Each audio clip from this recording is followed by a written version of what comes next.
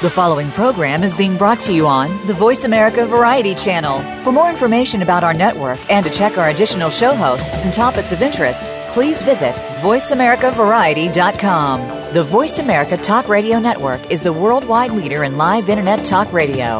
Visit voiceamerica.com. The views and ideas expressed on the following program are strictly those of the host or guests and do not necessarily reflect the views and ideas held by the Voice America Talk Radio Network, its staff, and management.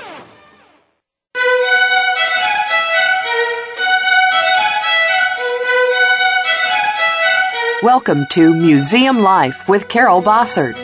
Museums are important whether we work in them, for them, or simply love visiting them. Throughout history, people have collected things and put them on display to enjoy. But today's museums offer much more than rooms filled with stuff. They provide places to learn and share experiences with family and friends, as well as sanctuaries to unplug, rest, and refresh.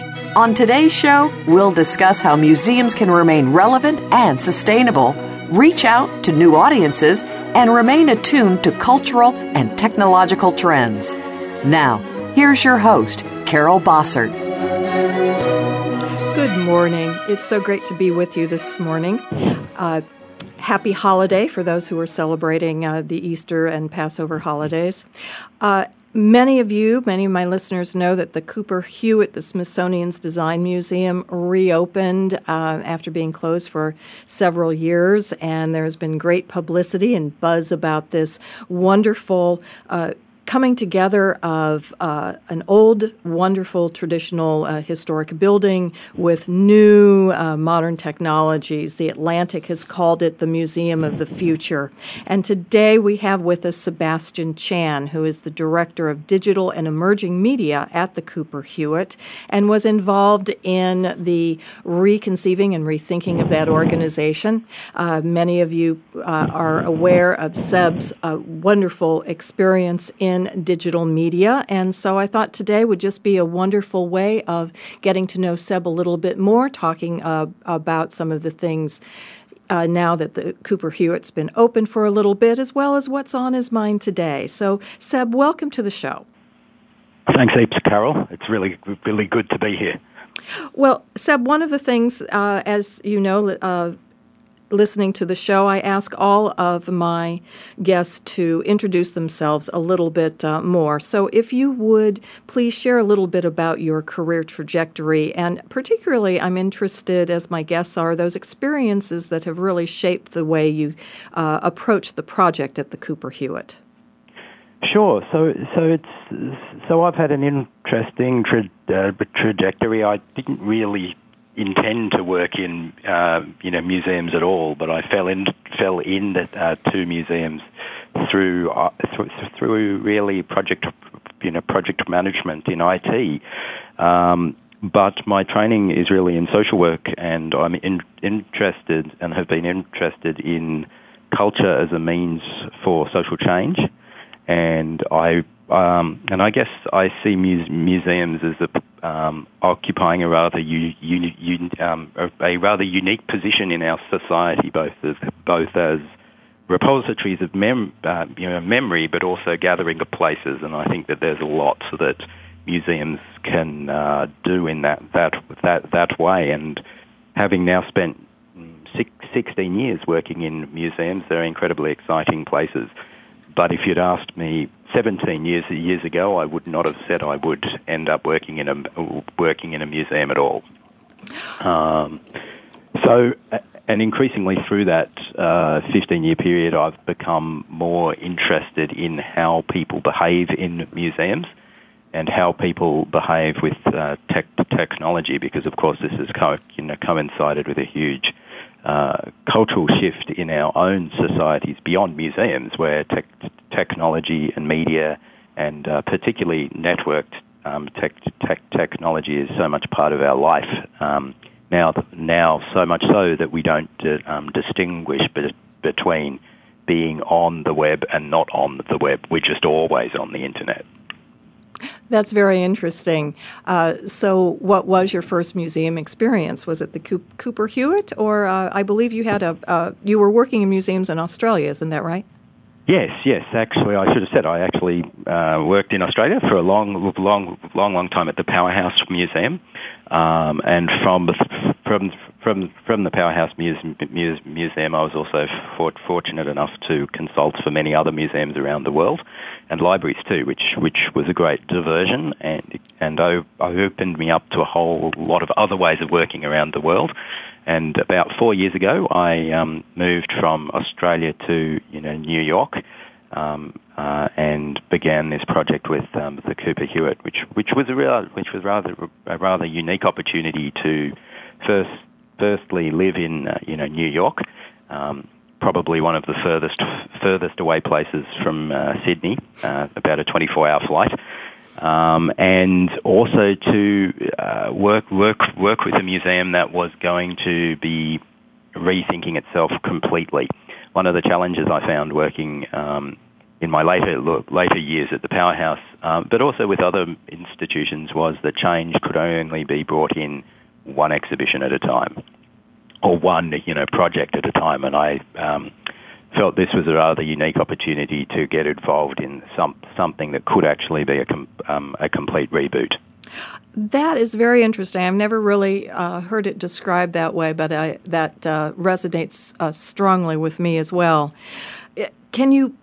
Why don't you just put the Cooper-Hewitt project into context for us? So clearly, as you just said, it was a complete rethinking. But for our listeners who may not have had the opportunity to visit New York or know about the museum prior to its renovation, when you got there, what did you find? So when I arrived, the museum had already closed. It had just closed. It had closed with a very popular jewellery show. And the house that it in is the Carnegie Mansion on the Upper East Side, 2 blocks north of the Guggenheim. On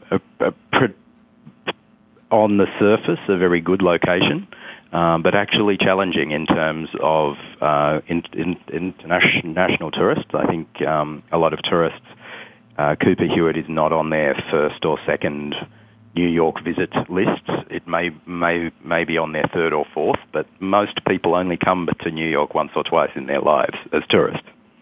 So we're not in that, we weren't in the popular mind. Secondly, a historic house, the Carnegie Residence, not actually purpose-built as a museum space at all, but donated to the Smithsonian in the 1970s. A collection that has its roots in the Cooper Union and the daughters of Peter Cooper, the Hewitt sisters. So a collection that isn't connected to the building, and also part of the Smithsonian, but perhaps not one of the most well known Smithsonian museums. So we have an old house.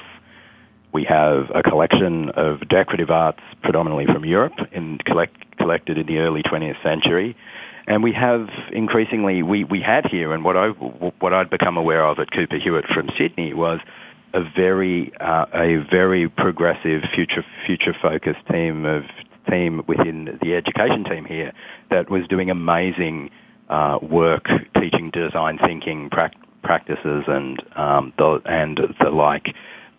In education programs, both across the nation and within the museum itself, but an education team in the museum that was not a traditional museum team, which would generally talk about the collection and its relevance and use it as a teaching aid. So it was an interesting amalgam of historical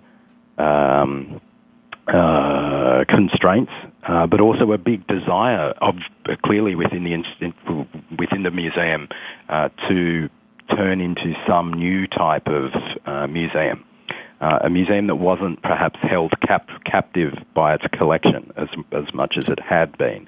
So I think my background, particularly at Powerhouse, the work I was doing at the Powerhouse, perhaps surprisingly to some, was incredibly collection focused. And I think what I've been interested in is the way that we've seen in recent times museums shift away from a collection focus. Collections are not fashionable things, it appears, And so it's all about public programs and events and how you can get people into your building or get people engaged with activities that perhaps are inspired by the collection but aren't focused on the collection. So my work previously had been about saying, actually, well, look, museums keep these collections for a reason, and there may be things that we may not collect nowadays that we did collect in the past, and the Cooper-Hewitt is full of those because pre-Smithsonian days, the their collection as it was at Cooper Union was collected for entirely different purposes.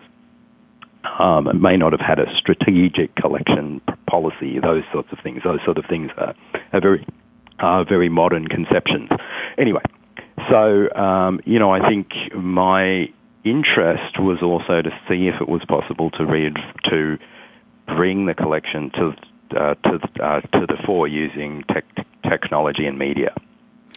I think that's very interesting to me. I agree with you that there has been a trend, probably over the last 15 years, of museums almost apologizing for their collection and trying to create almost a sleight of hand, saying, well, yes, we have all these things, but look over here at this new shiny thing that we have, whether it's an exhibition or a program or some multimedia activity. So it sounds as if that your goal was to use the technologies of the time and perhaps some new ones to reacquaint people with the collection and the objects themselves. Am I understanding that? Yes. One of the things that I have said before when talking about this, I was also interested, and I think the museum as a whole was, in differentiating what a design museum is, as different from being a museum of fine arts or even a museum of decorative arts. That perhaps a design museum is more concerned about the processes, the choices, the human choices in the making of things. Perhaps not as much as a science museum is concerned about how things are made. The design museum is concerned about the choices people make as things are made. And so could we start to reveal those things in the collection and through the collection and through the museum experience? We also, of course, wanted, it's easy to talk about the internet and the web and all of this about giving us national and global reach and all of this. But if you're rebuilding a building, you also want to make the building something that is a unique experience too. So we wanted very much to make the museum, the physicality of the museum work for us better, and not be in opposition to, the network. So folding the network into the building itself, and putting the building on the network, and blurring, as I think we see ourselves do in everyday life, blurring that border between the physical world and, in quotes, the virtual world, which is not really a distinction we make anymore, I think. I mean, I don't believe we do. I think we just don't see a difference now. Our social relations we have on the web are our social relations, just as much as they might be in another context.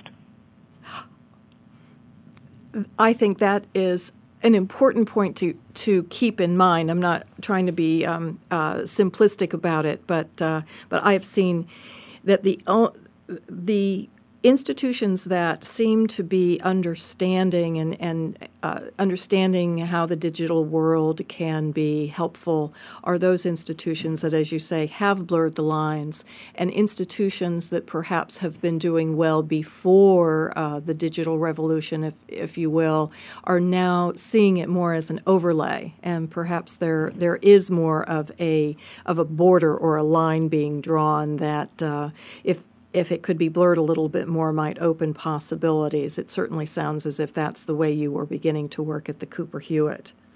Certainly. I think, the building also posed a number of very particular challenges to us. I think, we talk in museology about threshold fear, and I think one of the challenges in historic house is that these are buildings that have been designed to be private spaces. And Andrew Carnegie's house, of all places, was an extremely private place. It has a very large fence. It has all this sort of... The physicality of the building was not, let's say, the most welcoming one. So I think we had some interesting challenges to deploy in the restoration of the building. And so we've used technology to try to give visitors an explicit permission to do things in the building, permission to play, we call it.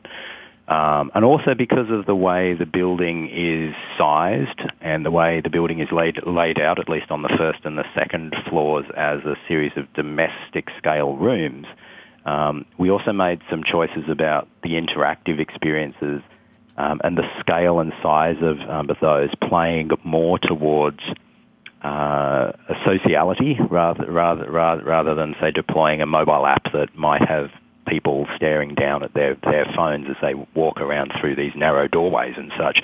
Not such a great idea. So, trying to always encourage what we would call, I guess, a look-up experience in the museum, not only to look up at the objects, but also to look up so you see where you're going.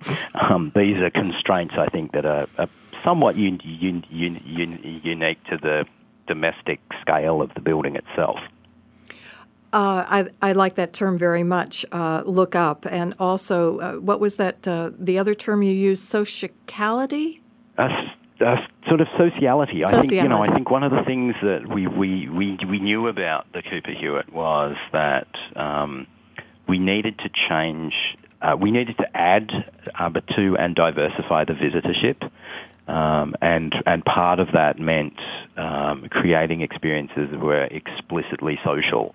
And so we opted with the interactive experiences to have these very social experiences in very large interactive tables in some areas that almost operate as a dining kind of table experience where you talk across the table or with the people around you rather than being involved in a solitary task. So the design, both physically and at the interaction layer, the interaction design on those screens as well has been very much focused on encouraging social play. Well, you certainly set out a large but very important number of goals for the project, and I want to hear a little bit more about how you worked with your team to achieve those. But before we do, I never want to interrupt thought process. We are going to go ahead and take our first break of the 2 breaks that we take during the show, and when we come back, more with Seb Chan talking about the Cooper-Hewitt. So please stay tuned. Thank you so much, always, my listeners from around the world, including the Ukraine and Sri Lanka. I'm always very gratified that you find this show so useful and valuable to you. So we will be back in a moment. Remember, you're listening to Carol Bossert. This is Museum Life. We'll be back in a moment.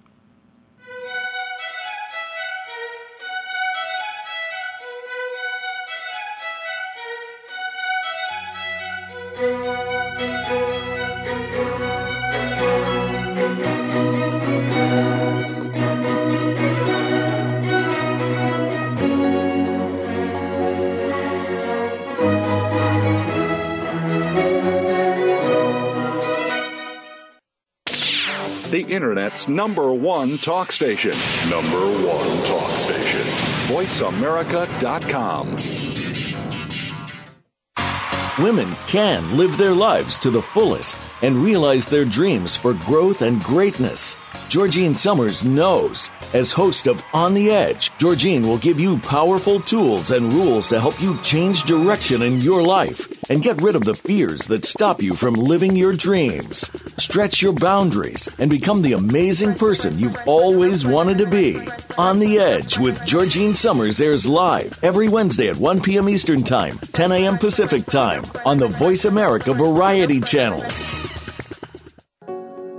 In the spirit of Have Couch Will Travel, Dr. Carol Lieberman creates a haven of sanity in an increasingly insane world. Each day we are bombarded with news of events that have never crossed our wildest nightmares. Society is spiraling out of control, and everyone is reeling from it. But now there's an answer. The best way to keep sane in this insane world is to tune in to Dr. Carol's Couch on Voice America. Dr. Carol, a certified media psychiatrist, will broadcast live from her Beverly Hills office every Tuesday at 1 p.m. Pacific Time.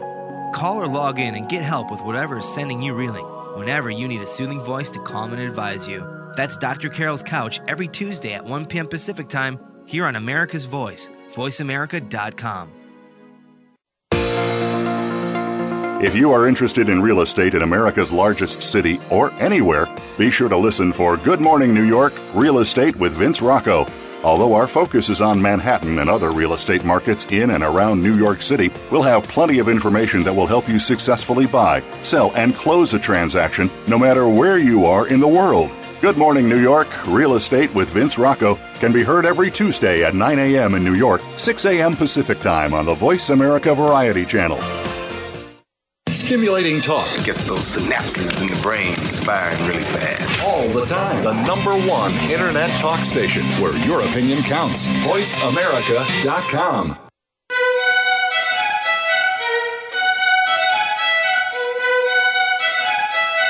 You're tuned into Museum Life with Carol Bossert. To reach our program today, please call 1-866-472-5788. That's 1-866-472-5788. Or send an email to carol.bossert@verizon.net. Now, back to Museum Life.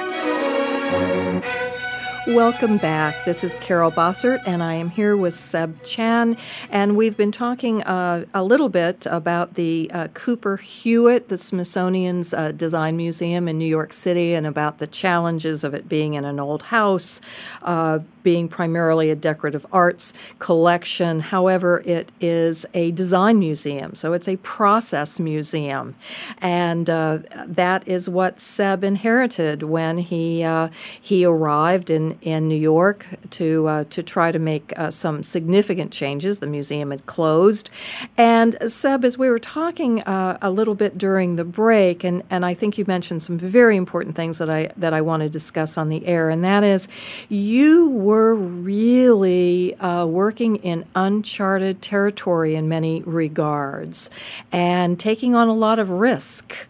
And could you talk a little bit about how you were able to achieve that, both because of philanthropic support as well as your board support? Yeah, sure. Look, I think, that's been this is one of the other very unique things about the Cooper-Hewitt transformation. We've had a very involved and engaged board. We've had a board that has also changed during this period and been incredibly supportive of the bold steps. We've had a very supportive executive as well that I sit on, but we've been through, Bill Mogridge was the director when I arrived, and he set in motion a lot of the thinking around this. Bill had a background in the design world with IDEO, and it was a genius in that regard. And I think when he passed away in 2012, we managed to shift, and now our director Carolyn Bowman, who was the deputy before, has continued on that push towards being a different sort of museum and brought the board along with us.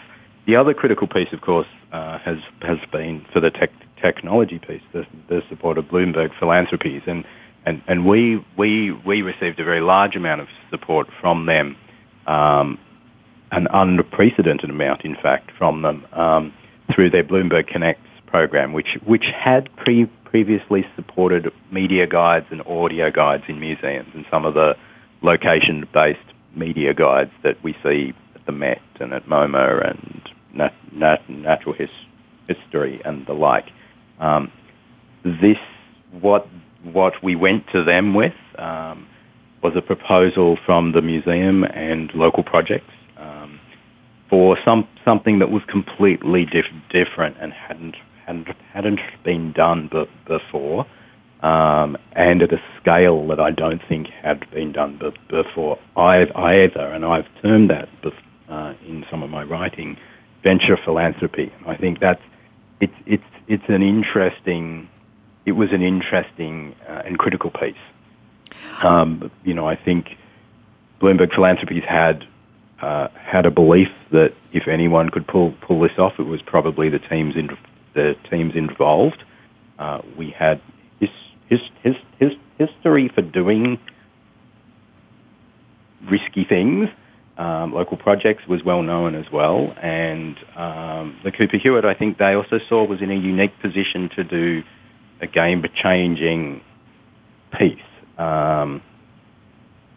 And I would say that acceptance of risk is something that it is what made a lot of this possible, and the embracing of that by the museum staff, people we worked with, the board, and the philanthropists.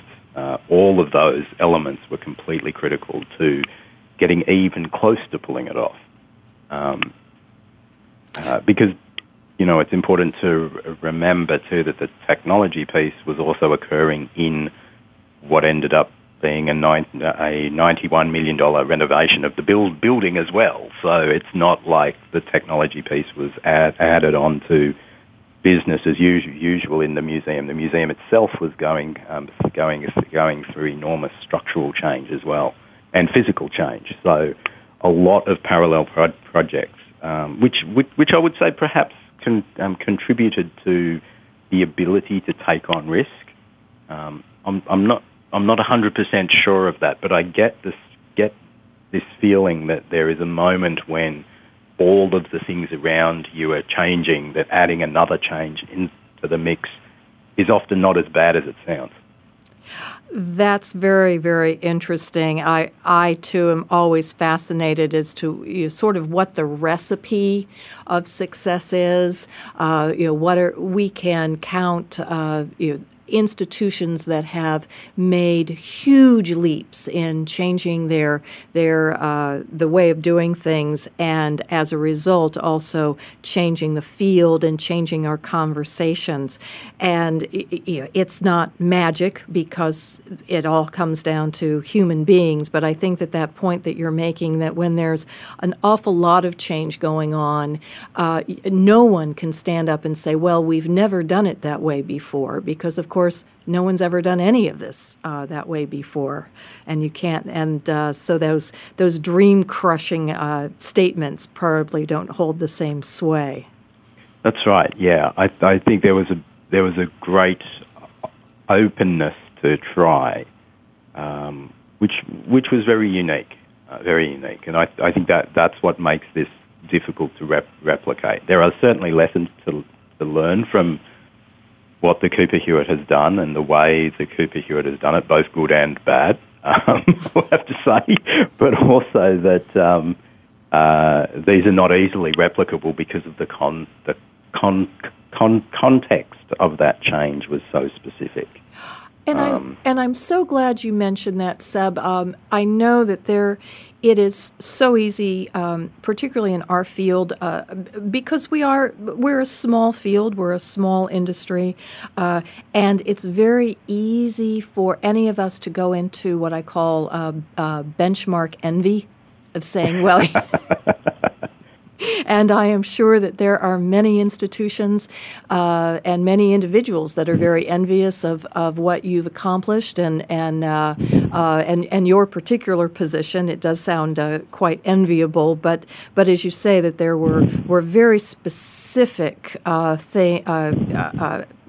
attributes that have made it that way. Can you tell us a little bit more about the team you put together? You talked about local projects, but Sure. I know that there were a number of other individuals and firms that you brought together, and just tell us a little bit more about that. Yeah, sure. I mean, the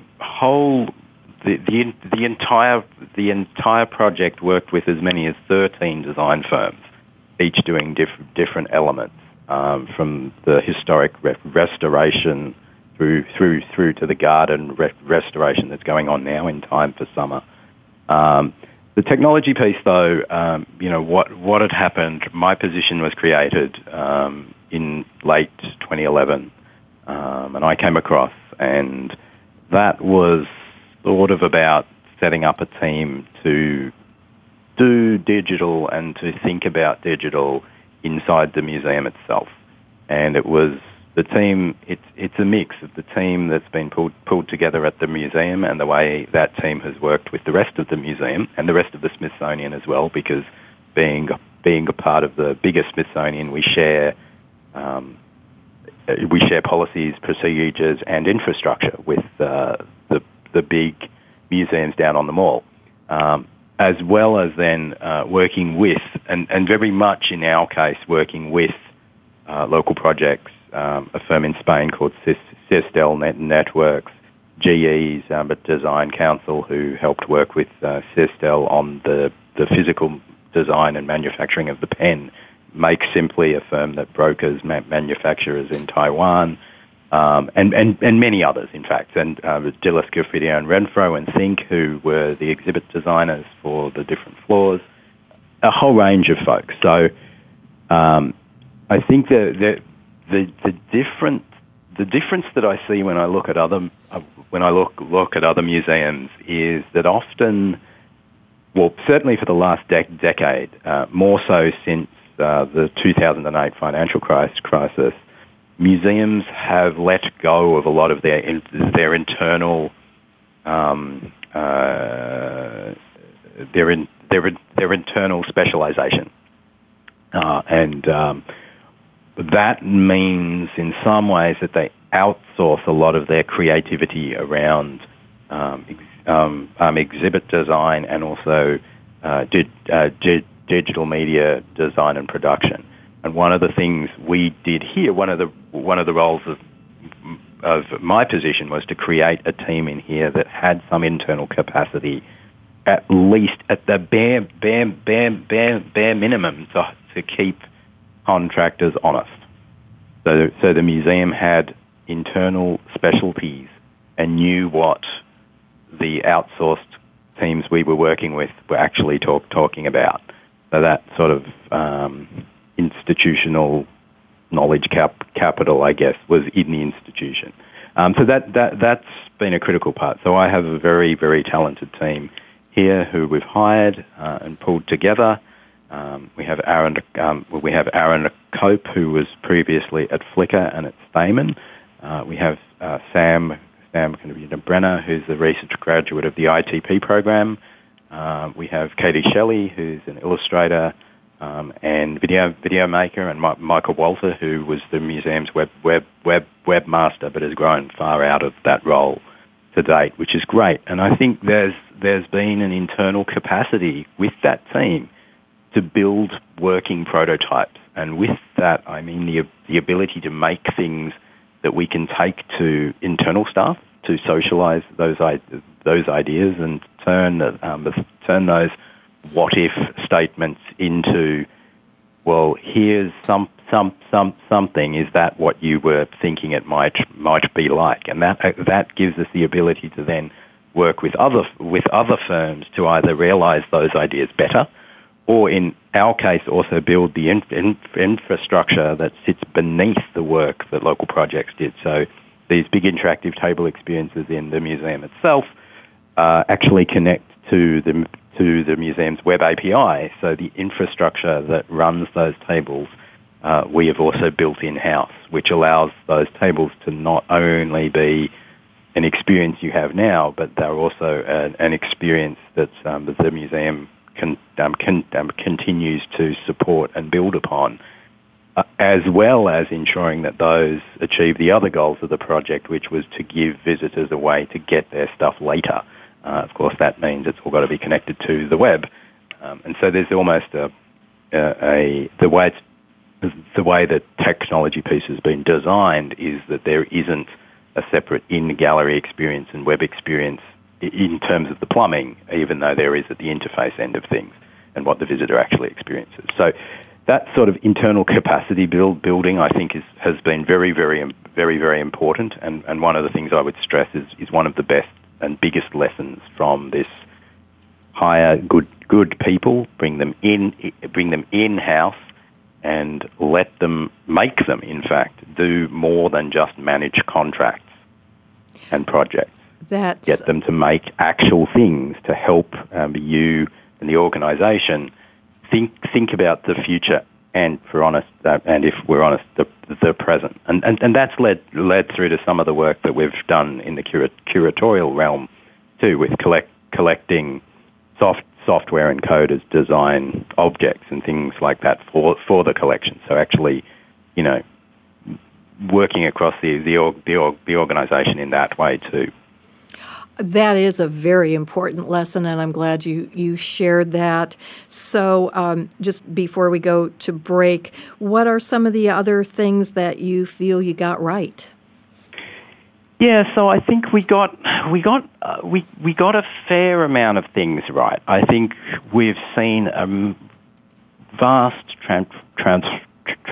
transformation in how visitors behave in the museum as a result of good exhibition design, good object selections, a good curatorial practice there, basically, and also the technology piece that has seen people spending far more time in our galleries as well and doing more things. They've really become visitors that aren't just looking at pretty things in cases, but actually looking at pretty things and then doing stuff as well, which has been, for this place, a big shift. And I would say that's probably been the biggest success, is it's not really about the technology, it's about what the technology in conjunction with all the other experiences has made the museum feel like, how that feeling of the museum has changed. So, of course, the visitorship has diversified as well, which was very, very important for us. And I think it's also, I would say, oriented the museum very much more towards a customer service visitor experience model, where the customer's experience or the visitor's experience is primary. And that goes all of the way through to pretty good coffee in the cafe now, which is great for an Australian. I'm particularly fussy about coffee, and they make a pretty good flat white, which is good for me. Well, that is very important, and I'm going to remember that next time I'm in Manhattan and I need a good cup of coffee. So what are a couple of the things that you're tweaking? Yeah, so there's lots. I mean, there's an ongoing, none of the things that we've deployed either on the web or in the gallery are in any way what I would see as the final product. Indeed, they're not supposed to be. These are all supposed to be works in progress that continue to grow in functionality. I don't necessarily mean that we keep adding features to them, but as we add features, we might take away some features. We improve the experience. This is part of the infrastructure now, so we keep growing and improving that. It's not like Gallery Interactive is now done and we move on. We talk in the institution, or we talk in my team particularly, about a shift from the museum delivering products to now running services. And I think that's been something that is challenging for the museum. I think the way museums as a whole are set up around an exhibit and a publishing model is that the measure of success traditionally in museums has been the putting on of the exhibition or the publishing of the book or the catalogue, not necessarily the experience of the exhibition or the experience of the reader beyond maybe sales. And so that shift from making products that really, when they go live, you move on and work on the next thing, to services where this is a service that you launch and you keep improving and you keep supporting and you keep using and doing.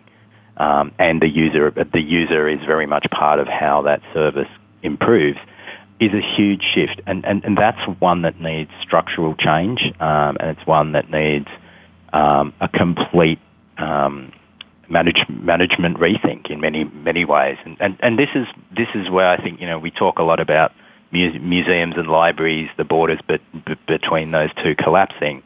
Libraries are very good at running services, And museums have been pretty good at making products, exhibitions, catalogues, those sorts of things. But in fact, if we're seeing libraries and museums coming together into one sort of hybrid institution type, museums have to get much, much better at running services and having the internal staff capacity to run those services too, and the way of thinking about what it actually means to run a service. There's no end date to a service. The service just keeps on going. It's like, I think museums have experience in this when they talk about their permanent collections on show, and how we think about those permanent collection exhibits as being 20 years long, and we all run in horror from that idea. Oh, we're going to put out a permanent collection thing. This is in other museums, Right. Do we have to do that permanent collection thing? Oh, it's going to be 20 years. It's like, yeah, everything is like that now. The web is like that. It's a commitment. It's a promise to people that your stuff is going to be around for that length of time. Very, very good. I hate to break this, but we are going to break for our second break. And when we come back, Seb and I are going to talk a little bit more broadly about what the future holds and the future of the Cooper-Hewitt and the future of museums. So stay tuned. You're listening to Carol Bossert from Museum Life. We will be back in a moment.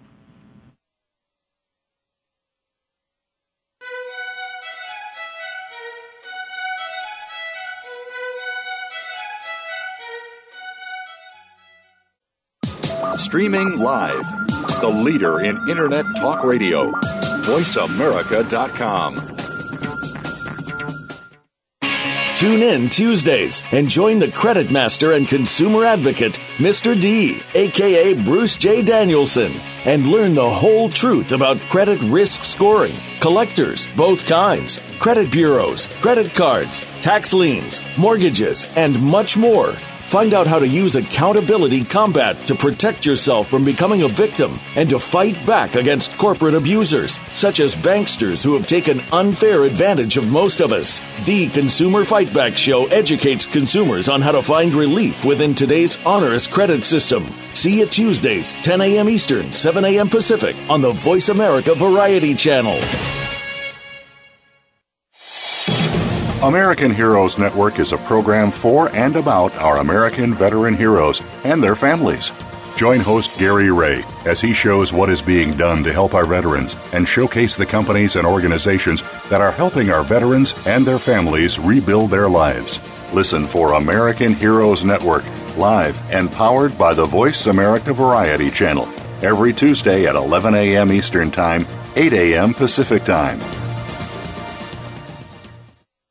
Do you feel like you are alone in a desert? Often we feel alone with no place to turn for help and guidance in our troubles that always seem to be so overwhelming. Stop. Take an hour each week to tune in to Stream in the Desert with Dr. Rita Huang. Dr. Rita will share stories of people just like you, intended for you to find some inspiration in their problems and solutions. The most important thing is that you are not alone. Others have been in the same place. Share some time with us every Sunday morning at 9 a.m. Eastern Time, 6 a.m. Pacific, and on demand on the Voice America Variety Channel. Stimulating talk. It gets those synapses in the brain firing really fast. All the time. The #1 Internet talk station where your opinion counts. VoiceAmerica.com.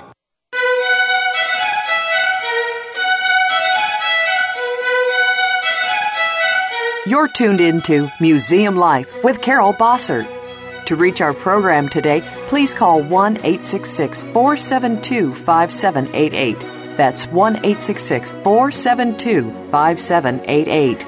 Or send an email to carol.bossert@verizon.net.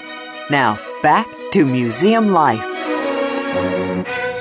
Welcome back. This is Carol Bossert, and today I've been having a wonderful conversation with Seb Chan, and I hope you've been enjoying it as much as I have. Seb has really been sharing with us some of the lessons that we can take away from the Cooper-Hewitt, including not to be envious and thinking that we can do everything that institution can do. Every institution has its own set of givens and challenges, and we all have to make our own way in that regard. But right before we went on break, Seb was talking about this sort of shift, and it's more than just a vocabulary shift, but the shift from a museum thinking of itself as someone that produces things, exhibitions, catalogs, to being one more of service. And personally, I'm not quite sure that that's the word either, but I'm sure we'll continue to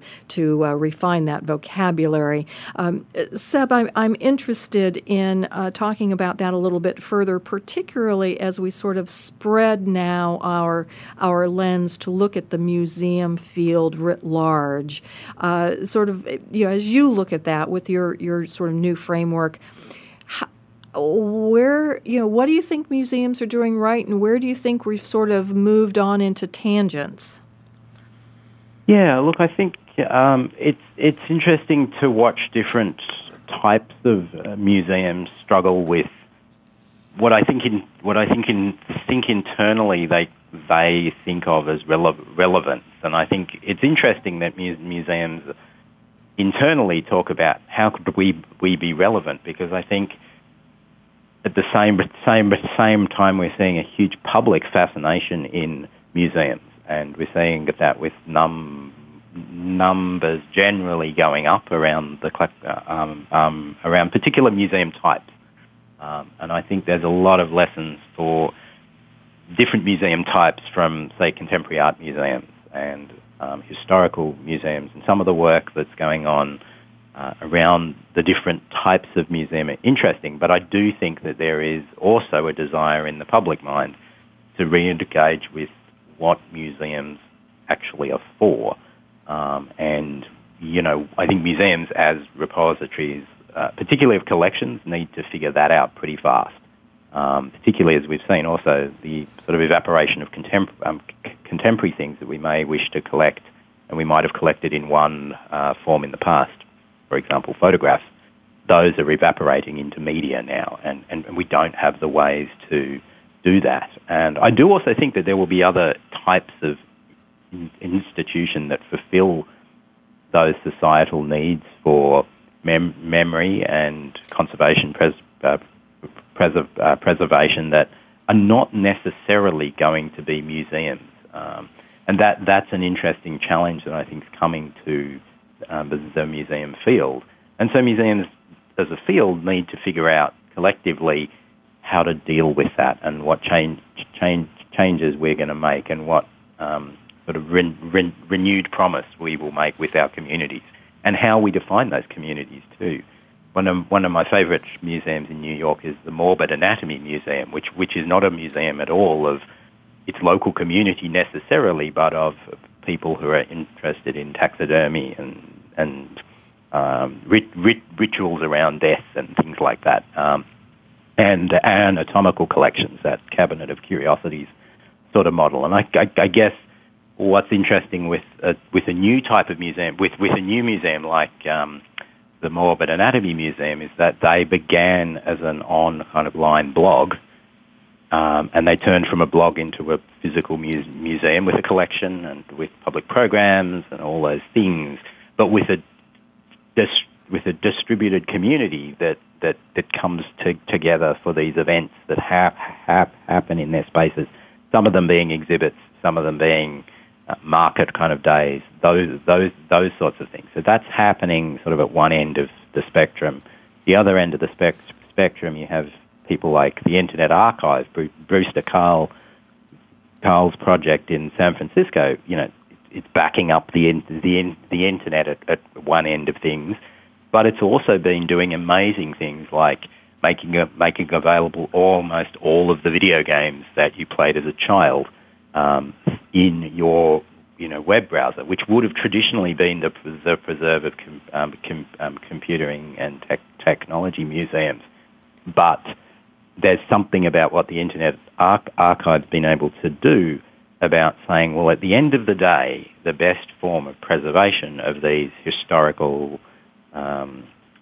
things, but also the cultural and social practices around the playing of video games, involves us just collecting all the video games. And because we're on the Internet, we can just do that, and we're going to take a bold play and claim a bunch of fair use and fair dealing and other legal protections to do so.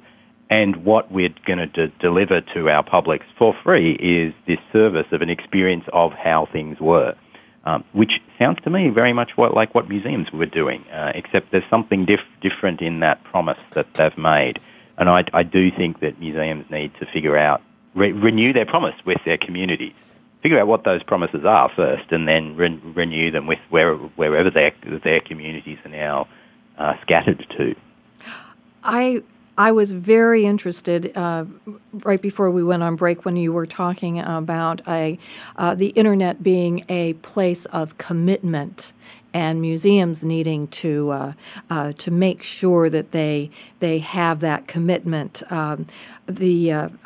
Brought to mind the recent sort of perhaps tempest in the teapot, but in the museum world it sparked our attention, and that was the decision to move a hallowed dinosaur fossil skeleton from the center of the museum and replace it with something else, and how that really created a great hue and cry within the community, which is a national community, of not wanting that change. And I'm wondering if that is also part of our commitment, that there are some things that we can count on in our museums. And it doesn't mean that we're not dusting them, it just means that we understand that they're important touchstones for our communities. Does that resonate with you? I think so, yes. And I remember certainly at the Powerhouse there were some very much loved interactive exhibits that had been on the floor since 1988 that if anyone thought about touching or moving, you would be told in no kind of certain terms by visitors, no, that they wanted them there. They wanted them there because they had themselves experienced them as a child, and they wanted their children to have the same experience. But I do, and in some ways that's also what the opportunity is with some of the work we do on the web as well. I think fortunately we've started to move away from making exhibit microsites and those little, I think they call them sitelets here, but anyway, those little exhibit-specific things, to saying actually what this is really about, and this is one of the big things we've done at Cooper-Hewitt, is that everything that is in the museum, be it a loaned piece or not, is online. All those videos, everything. And so, that's been a promise on our case, and this is part of the way some of the technology requires that in the museum itself, is this promise that we want to have a record of all the things that have passed through this building. And that's an important promise that we have to the community, that we have these collections or we've had these objects passing through, and you should be able to point at those. You should be able to point back and say, hey, yes, I saw that then, there, and I want to know more about it. And we should be there when you need it, whether there's an exhibition about that topic or not. And I think that's sort of a bit like a library, but not the same. Obviously, it's much harder, and it's a different form of stuff too. But I think also that it is this sense that online, the communities that we reach and the communities we engage with may not be the same as the ones that walk into our physical buildings. And I think that's certainly been the experience at the Brooklyn Museum. Shelley, Bernstein there, their VP of Tech, talks about that a lot, and I think museums collectively are very much trying to figure out who they're for and what they have that is unique for those whoever they're for. That may be, I would say that it's context specific. There's different things that we can be for in our buildings, and there's different things we can be for through our programming and online and whatever's coming in the future. Because there are massive changes coming in the future too. So if we think it's been challenging in the last 20 years, I can only imagine it's going to be twice as hard in the next 20 years. Well, I don't think any of us should be shy about taking on some of these challenges, particularly those of us who, as you, believe that museums have a positive role to play in society beyond simply being individualized institutions that produce products. And I really appreciate some of the thoughtful conversation that we've had today. I know it's going to help me just articulate some of the thoughts that have been running through my head of how we can shift our conversations a bit. So in this last minute, Seb, you also write significant work. You have several blogs. So could you just mention to our listeners where they can read more about your thinking? Sure. So the Cooper-Hewitt Labs, labs.cooperhewitt.org, contains all the thoughts of my team. We try to blog there regularly about the work we're doing and share it, as well as evaluation and research we're doing. Fresh and kind of new.org is my personal museum diary, I guess, that I've been doing now for almost 10 years. Tracks all through my work at the Powerhouse through to here and work with other places as well. But mostly I'm on Twitter at Seb Chan, and anyone who wants to tweet me questions, welcome those. It's interesting to see the shift from blogs to more lightweight ways of talking about things. And I do miss the discussions I used to have 10 years ago in comments that I don't have now. We have more patchy discussions on Twitter, or more ephemeral discussions on Twitter. Yes, yes. And I think we will leave it there this session. It has been wonderful talking with you, Seb. Thank you so much for your time, and good luck on the continued work that you're doing at the Cooper-Hewitt. We will be back next week with another program of Museum Life. Thank you all for listening. Remember to drop me a line if you have something that you think we need to be talking about. This is Carol Bossert for Museum Life. We'll see you next week.